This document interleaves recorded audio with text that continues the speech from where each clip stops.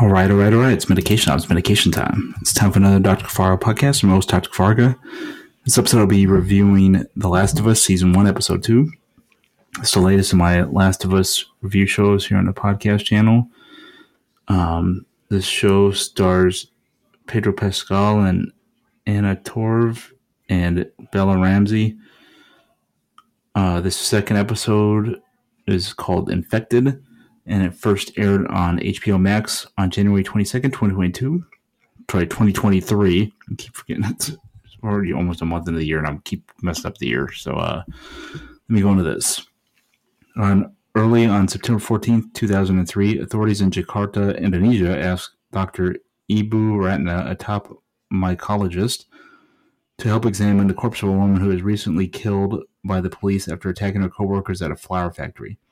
Dr. Ratna notices the corpse has a human bite mark on its leg and fungal growths in its mouth.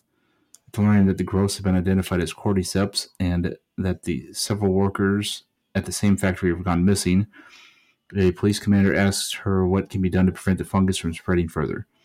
Dr. Ratna tells him to bomb the city and wipe out everyone living in it.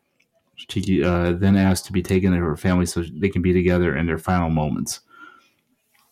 In 2023, Joel and Tess hold Ellie at gunpoint and demand to know why Marlene wandered out of the city.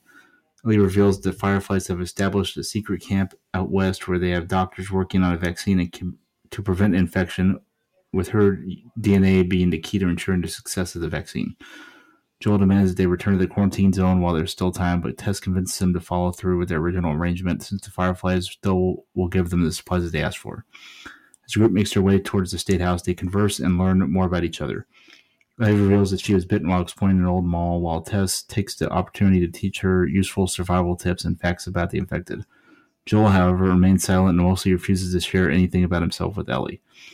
Tess discovers a large pack of infected blocking the route she planned to use, explaining to Ellie that the cordyceps fungi can sense uninfected humans across long distances and draw as many of its hosts as possible towards them. Needing a new route, Tess suggests going through the old colonial-era history museum, despite Ellie and Joel discovering the presence of infected inside the building. The roof cave-in attracts two clickers, mutated hosts who can no longer see and thus rely on sound to move. Ellie gives their position away by coughing and gets bitten before Joel and Tess can kill the clickers. Joel bandages her arm and helps Tess realign her twisted ankle before they continue the last stretch of the road towards the State House. When they arrive, the Fireflies do not come out to meet them. Tess checks inside and finds all of them dead. Joel finds evidence of infection and surmises that they all killed each other. A panicking Tess tries to find some clue on where they go next before Joel tells her that the job is finished. They need to go back. Tess calmly tells them that they can't go back, revealing a bite mark on her neck.